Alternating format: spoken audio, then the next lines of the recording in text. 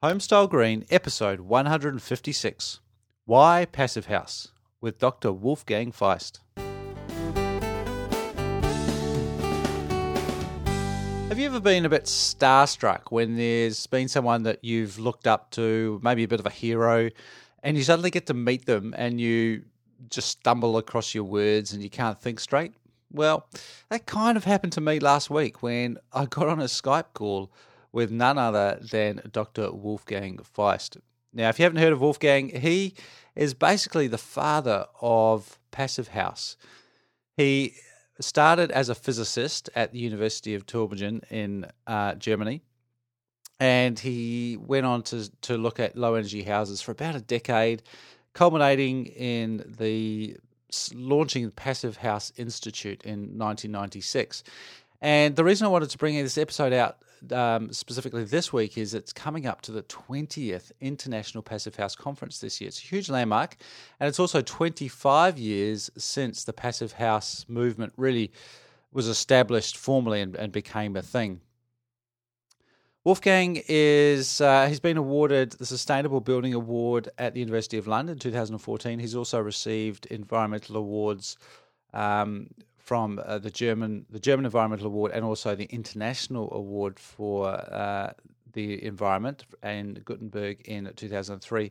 Incredibly humble guy, incredibly smart guy, and it was just awesome how accessible he makes himself despite, I imagine, being a very busy man, particularly leading up to the conference.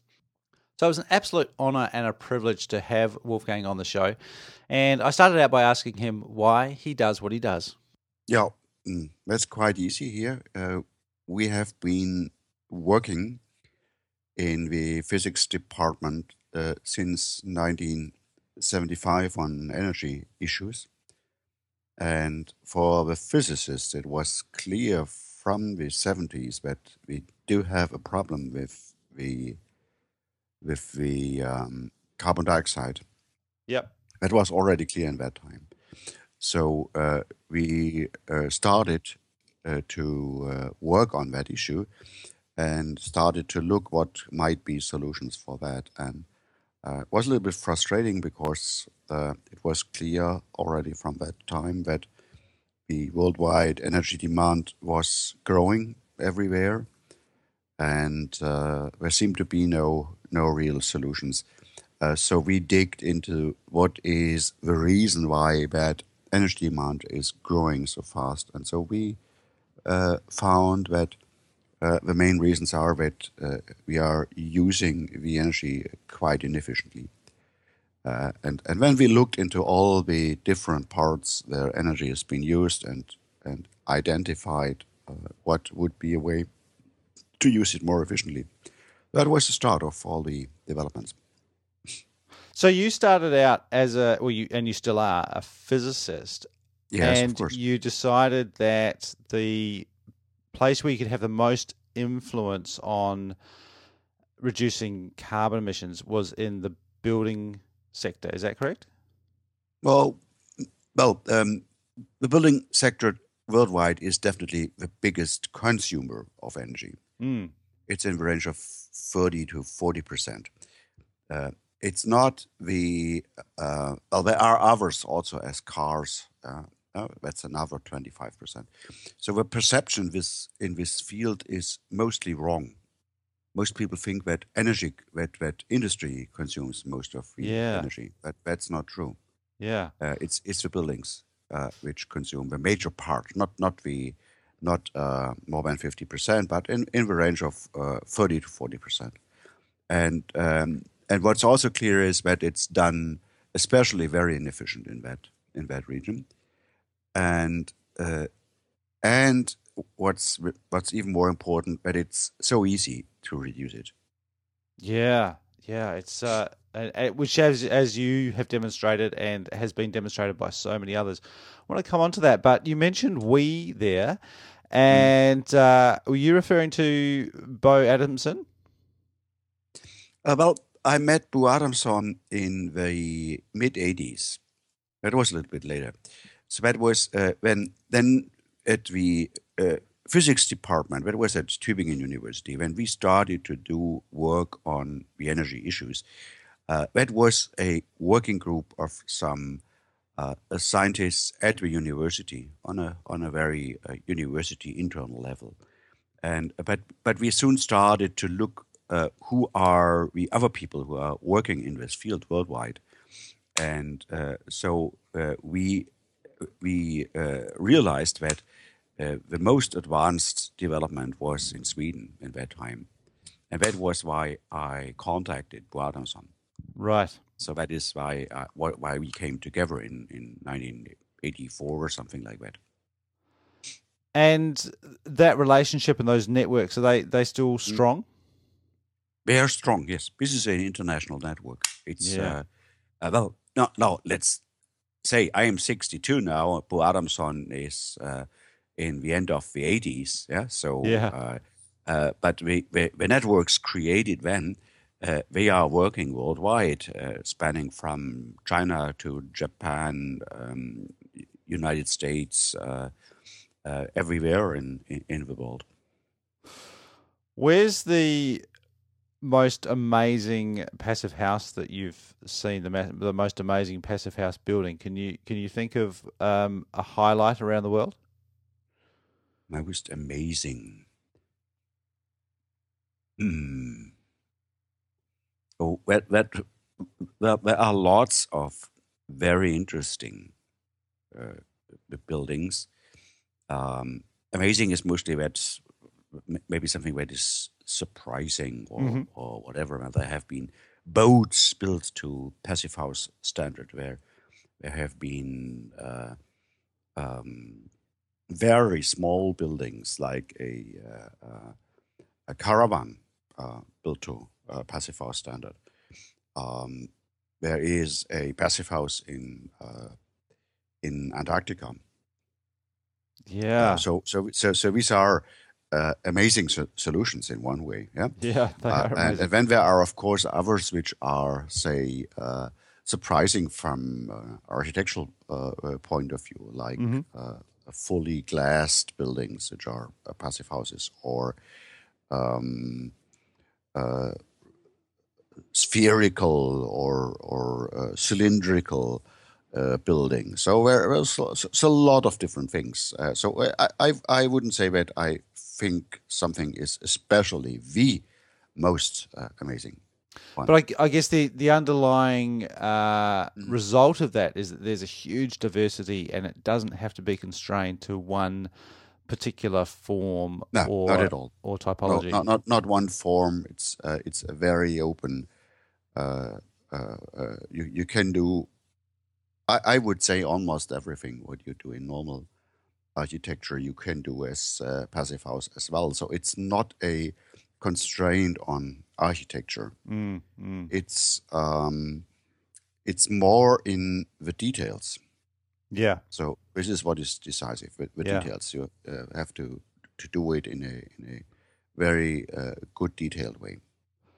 I've had a few people on the show, like Elron Burrell and some others, particularly down from Australia and New Zealand. And one of the big objections here and other warm parts is that it's not relevant to warm and humid climates. Now, I don't want to get into that debate because I think it clearly is. It works anywhere.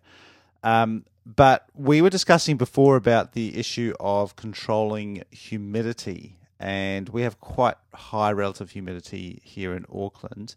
Someone was asking me last week about how passive house deals with humidity rushing in when you open a door or you leave a window open.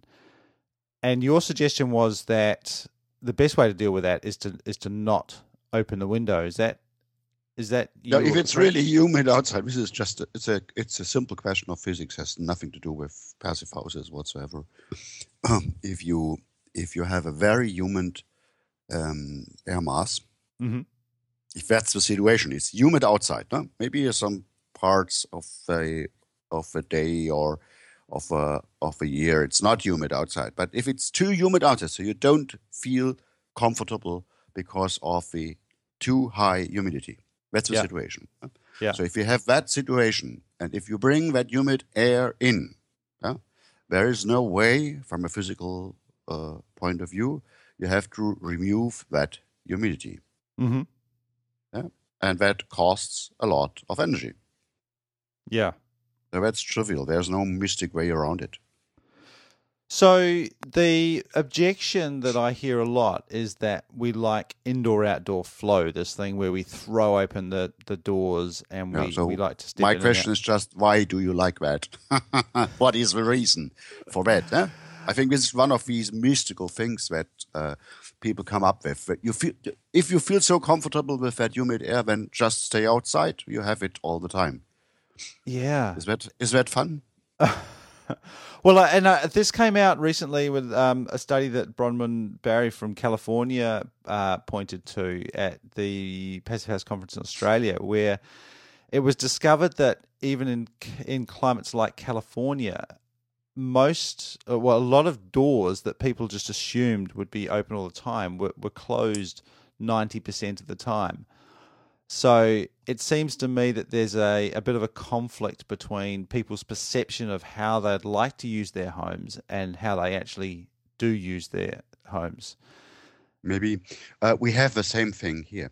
So there are these different kind of perceptions. So, and if also to know that if you open it for short time, it's not a problem at all.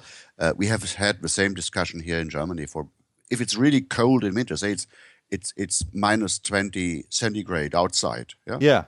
there is no fun leaving a window open in that Yeah. time. Yeah. There is no heating system which can compensate for that. Yeah, it's clear. Yeah, so this is just a silly thing. No, and nobody does it. And if it's raining outside, yeah, you close the window. Yeah.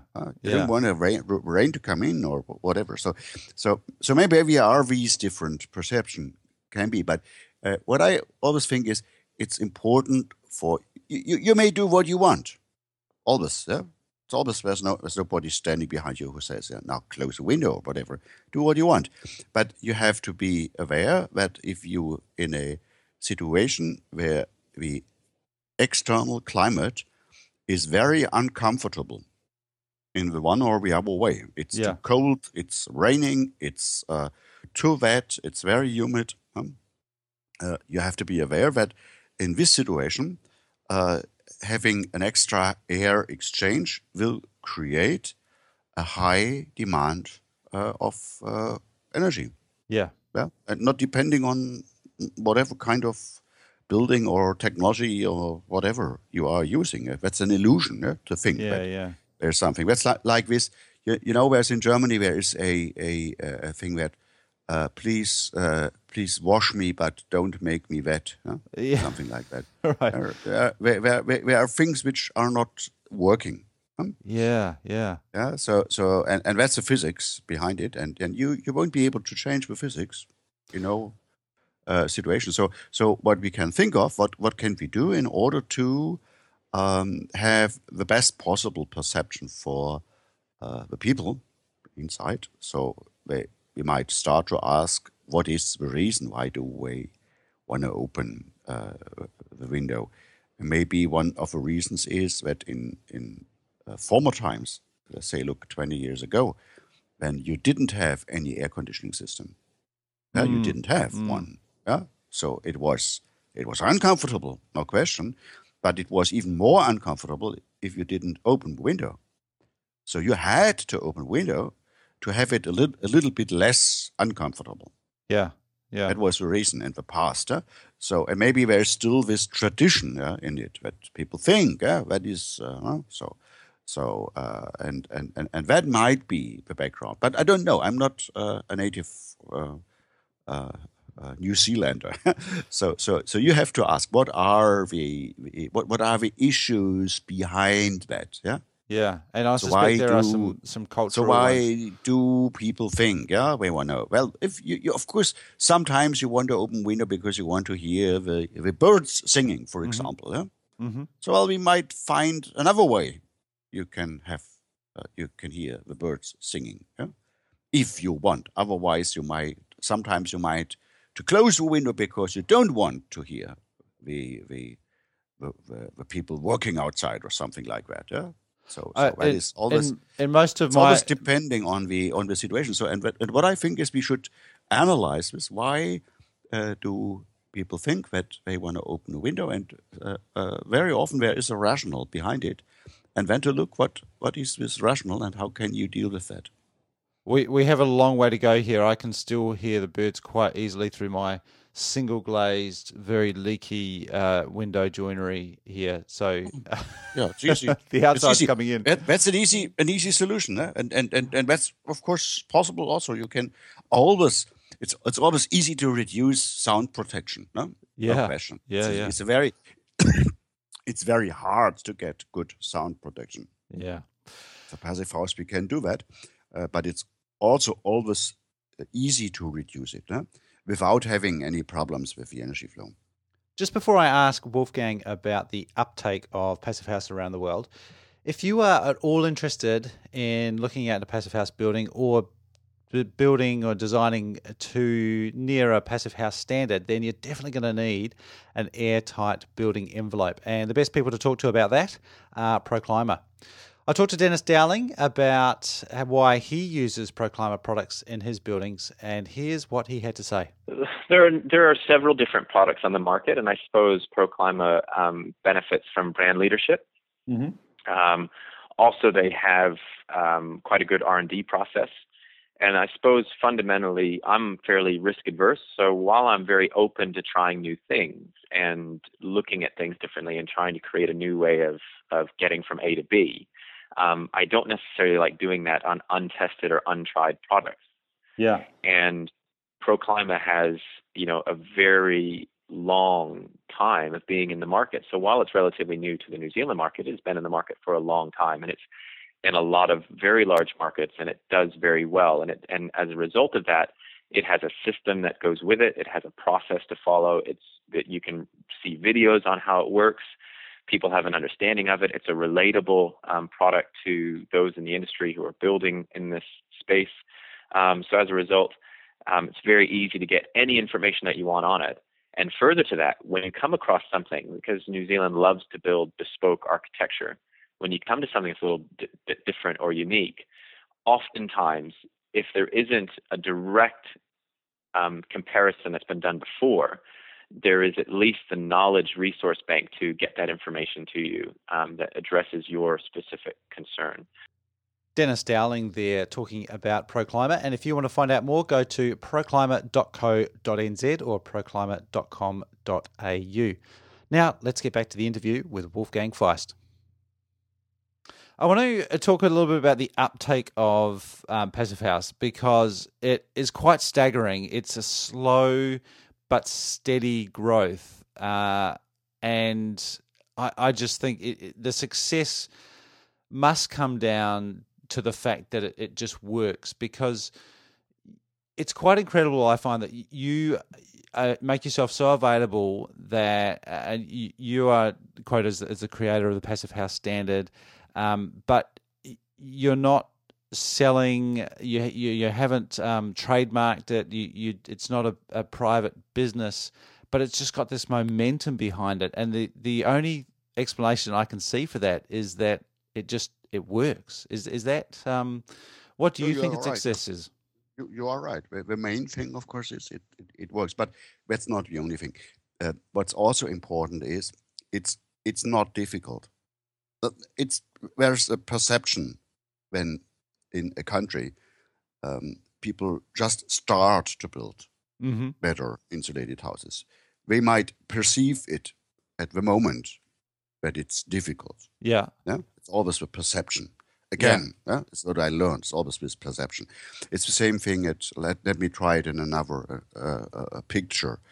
For example, when you are a little boy and you first saw somebody driving on a bicycle, you think it's very difficult because how to go with two wheels, it's not working or it's not stable.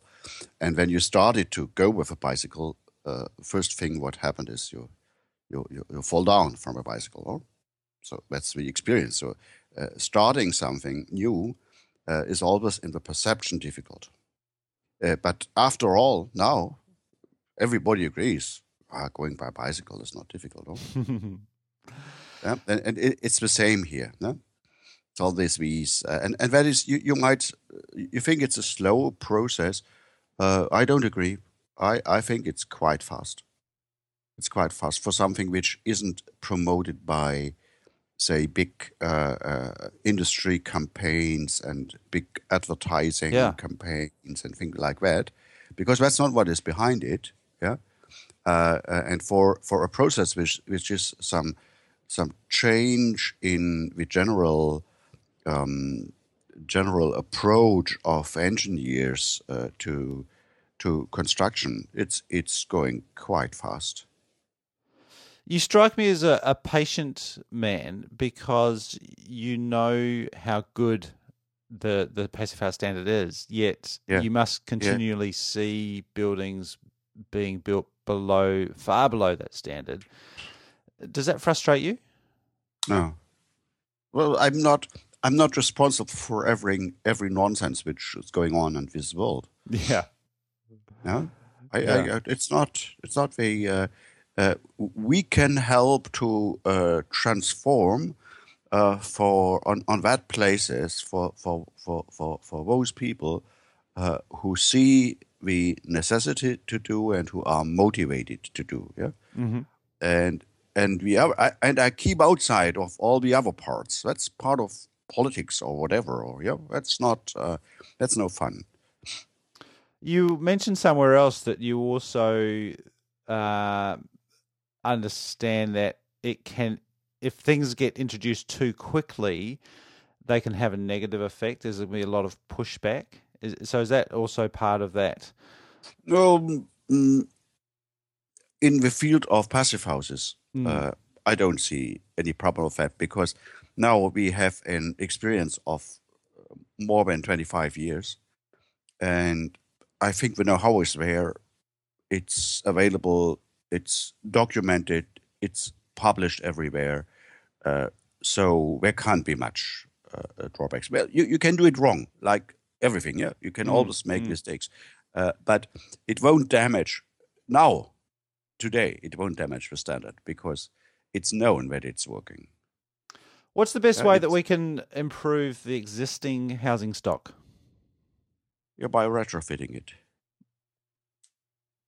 So that's achievable. Is it possible to do? Like for my I've got a 1950s house here, typical Australian New Zealand construction, no insulation in the walls, single glazed, and I've read a lot about the concept of doing incremental changes versus a deep retrofit.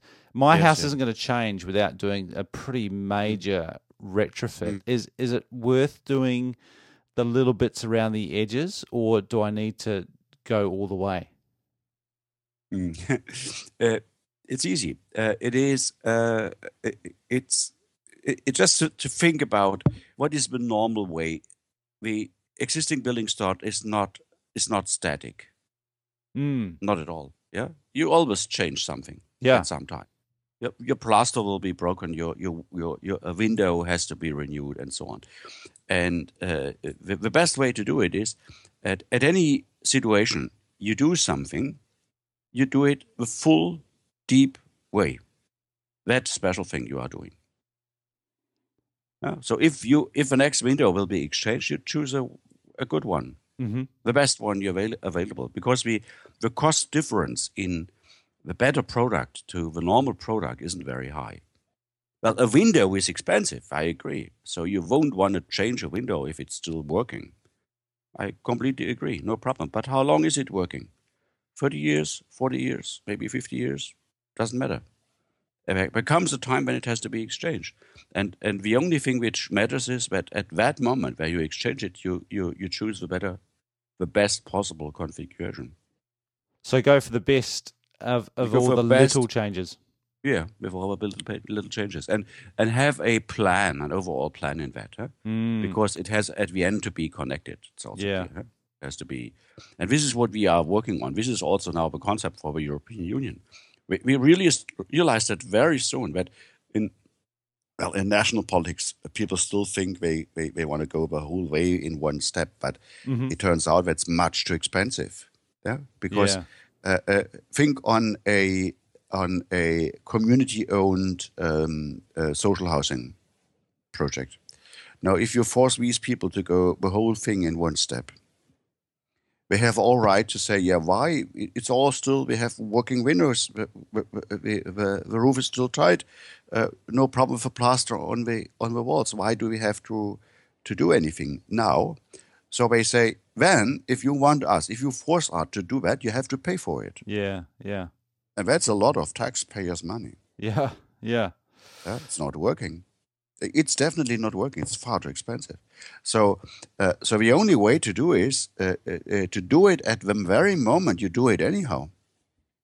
Yeah. So when you And are that is the making the best possible. changes, you Yeah, when make. you are making the changes, it's very simple to think. It's just to think about that. Yeah? And then if you make the changes, it's important to go the whole path, because that is where often the mistakes are made. That's what I often hear. They say, "Oh, my windows are so bad now. I don't have to go for such a good roof insulation because my windows are so bad." Yeah? Yeah. That's a wrong decision. Yeah, that's wrong decision, because if then you exchange the window, you say, "Oh, I don't have to go for better windows because my roof is so bad." Huh? Yeah. Yeah, There's no because point. you haven't done it in a good way when you had the opportunity to do it. Yeah. Mm. And this is so simple. It's not nothing to do with physics. It's just common sense. Yeah? It's so easy to understand that. Go the whole path at every moment you do something. And the difference, if you put in 10 centimeters or 20 centimeters of insulation, doesn't matter. The cost difference is almost zero. Yeah. You've come, well, Passive House is celebrating 25 years, the 25th year, the international conference this year, this month actually. That, I mean, it's just a fantastic achievement. So well done, Wolfgang. It's amazing to get there. What's your vision for the construction industry for the next 25 years? Well, to be honest, this is only a small part of the construction industry. Only the energy-related issues are in the worth creating part of the construction industry, maybe 10% or 15%. And what we do, we might change it to say 5% more, 20 or something like that. So this is still not something which really changes the industry. That's also something that might be a perception, huh, for some people, changing the industry. And some people who are working with it, they also have that perception. But if you look at it in a proper way, you see it's not true. It's just that the industry also goes the same thing what we discussed just now. If you produce a window, the only thing you can do in a responsible way is to improve your window to the best possible technology which is available for the energy issue at current times. And that's not difficult. You can do it, and you can do it at the. Also, producing windows is not static. Yeah, it's changing all the time. Yeah, they always change their design and whatever. So, and if you do the next change in design, you also do a improvement with the energy, and that's everything to do. So it won't, as long as you think in it that way, it wouldn't change the industry very much. Yeah? What might change the industry a little bit more is that we create some transparency. This is what we do. Yeah, we create transparency, and to be honest, industry doesn't like it, but we do. But we do it. Yeah, with the Transparency certification for procurement or for performance? For the performance. Yeah. For performance. Yeah. So if you we advertise, we have the best window worldwide, whatever, with a U value of 1.3 or whatever, no? And that's the advertisement, buy the best possible, and so on. And nobody can check it because it's not so easy to check it. Yeah. But with the certification process, we get these figures. We can compare it, and some people aren't very happy with that because we show it's not. You're not the very best. It's somehow more mediocre what you produce. Yeah, yeah, And and so this is what we do. We create some transparency. even to get to that level, I think would be a step change where people are promoting on that basis, because the motivation here right now is all focused on affordability and speed of construction. So a good window here, in fact, I witnessed this last week, a good window here is one that you can install quickly with the lowest skilled tradesperson on the building site. Okay, I see. Actually. And but that's also, we won't be able to influence that, sadly. Yeah. Sadly, because the value connected with installation costs is much higher than the difference value to the better energy efficiency. Yeah.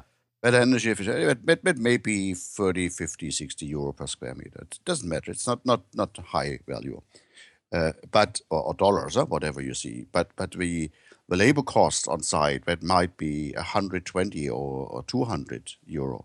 Yeah. So, well, I would enjoy to have a change in these habits. No. Yeah. Always doing things with the lowest skills available and so on. No. But sadly, we won't change that because the actual influence on the cost side is much higher. Yeah. Than the energy issue. What we realize, what is interesting, that is that if you look, I can only look at the German market. On the German market, we have a situation that we have some 6,000 producers of windows, for example. Yeah. Wow. 6,000. Yeah, a lot of them. And then the chairman, is that the right expression? The chairman of the industry, he gave a speech and he said, we have 6,000 producers and these are 3,000 too much. Right. Yeah. Yeah.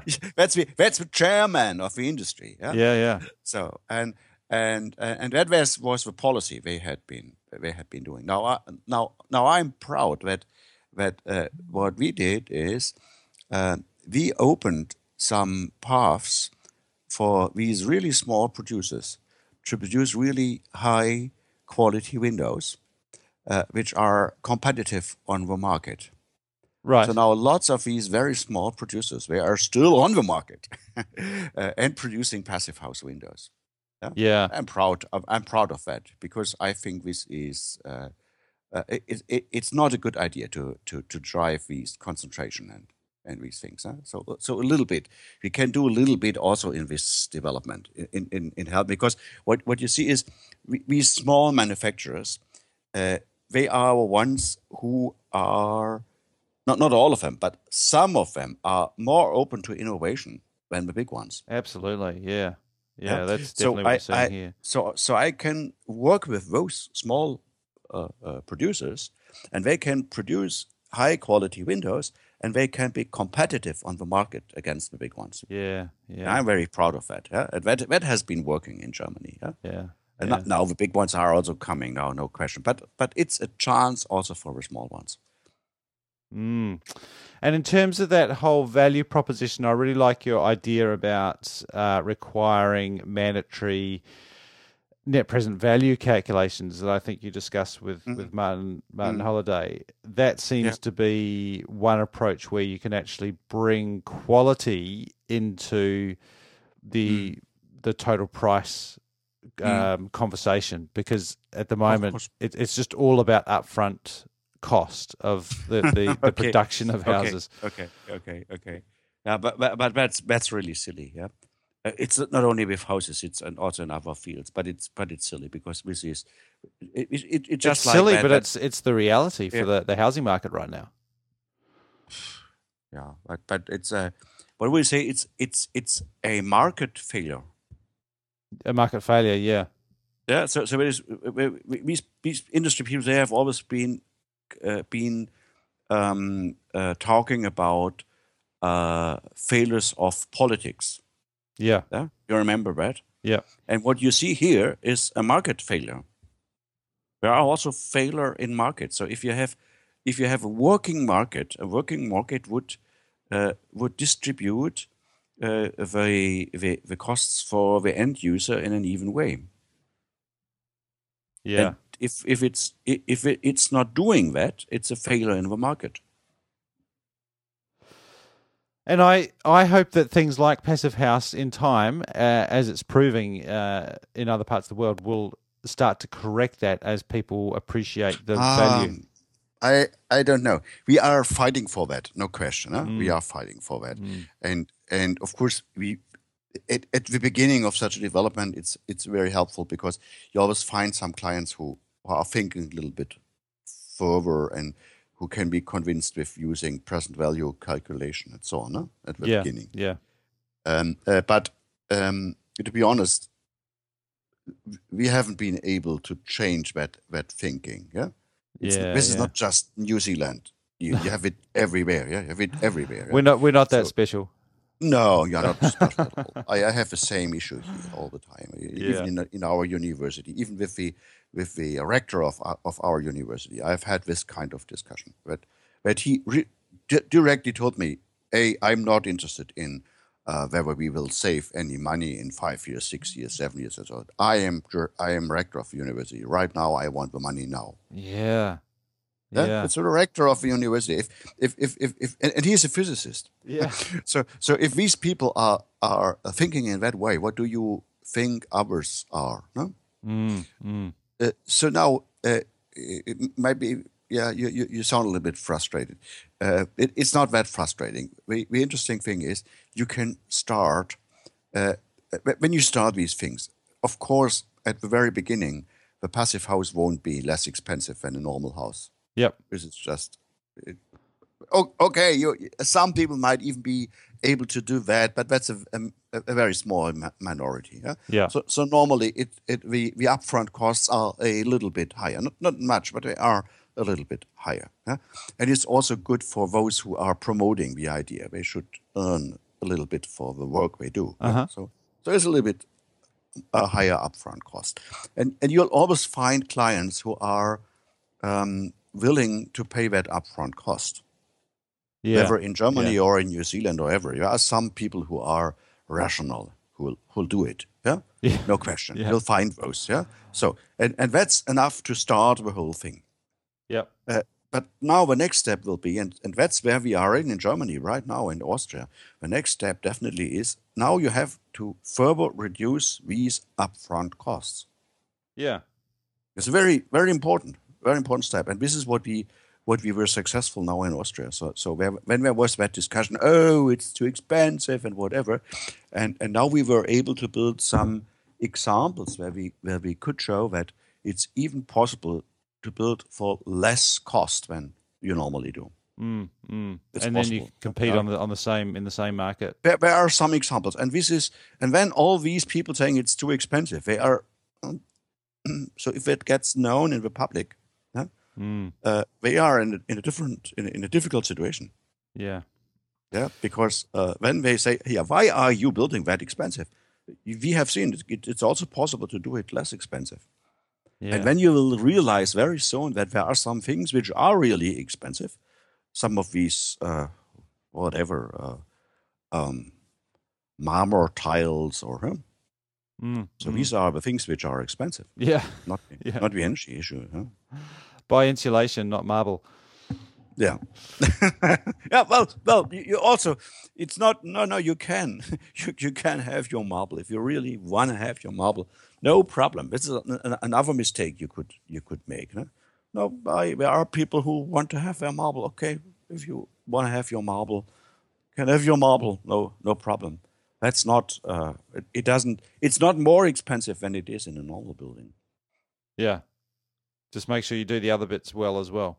Yeah, that's what I say. So if a marble which costs say €200 per square meter, yeah, if that's no issue, if that's no problem, you say the €30 for the insulation is a problem.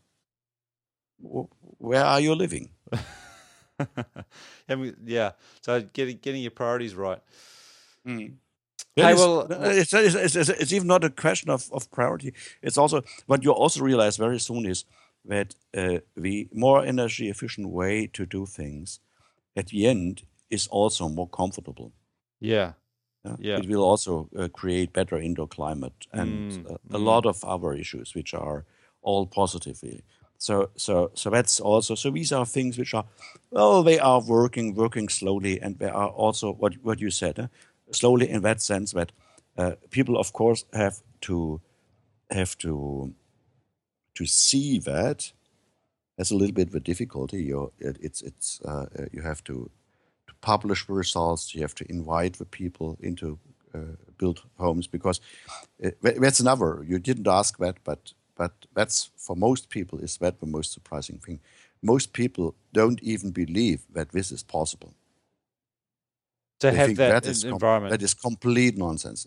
That's possible to reduce the overall consumption. Say in a tropical climate like yours, I would say Yeah, you can reduce it to 1/3 of what you normally have. Yeah? yeah, yeah, 1/3. yeah, People say, "Yeah, it's nonsense. It's not working. It's how in it can't be true." Yeah. So that is what.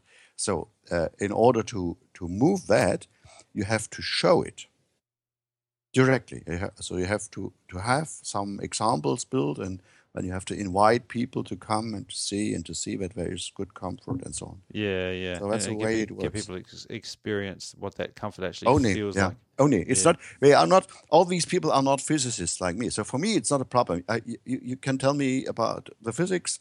I can realize it. I can do my calculations, and another physicist, it's no problem. He will say, "Okay, yes, you are right. It's working." Yeah. So, but normal people are not physicists. For them, this is completely counterintuitive. yeah, They don't believe it. Yeah. yeah, So yeah, so they have to see it in reality. They have to see yeah. that it's. Hey, Wolfgang, thank you very much for not just your time today, but for the last 25 years of great work that you've done. I hope the conference goes really, really well. I enjoyed it.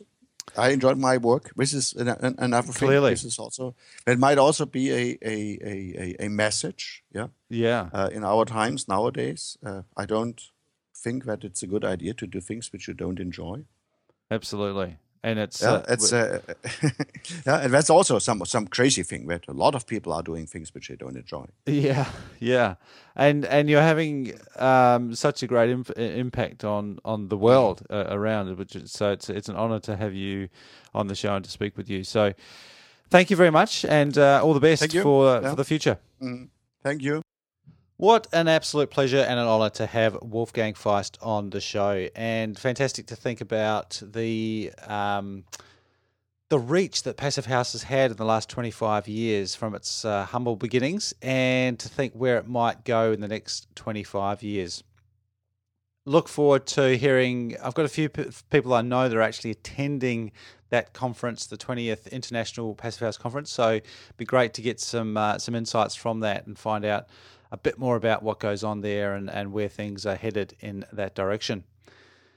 The show notes for this episode will be up at homestylegreen.com/156 for episode 156. Thank you very much for tuning in. Also, make sure you check out Proclimer, because if you are at all interested in building a high-performance home, you definitely need to talk to these guys about getting an airtight building envelope. Hoping to get John or one of the team back on the show to talk a bit more about that. Some of the details around specification, taping, blower door test, those sorts of things. And if you've got any questions about that or anything else on this show, love to hear from you. Please send me an email, matthew@homestylegreen.com. That's all for this week. Now go make a better place to live.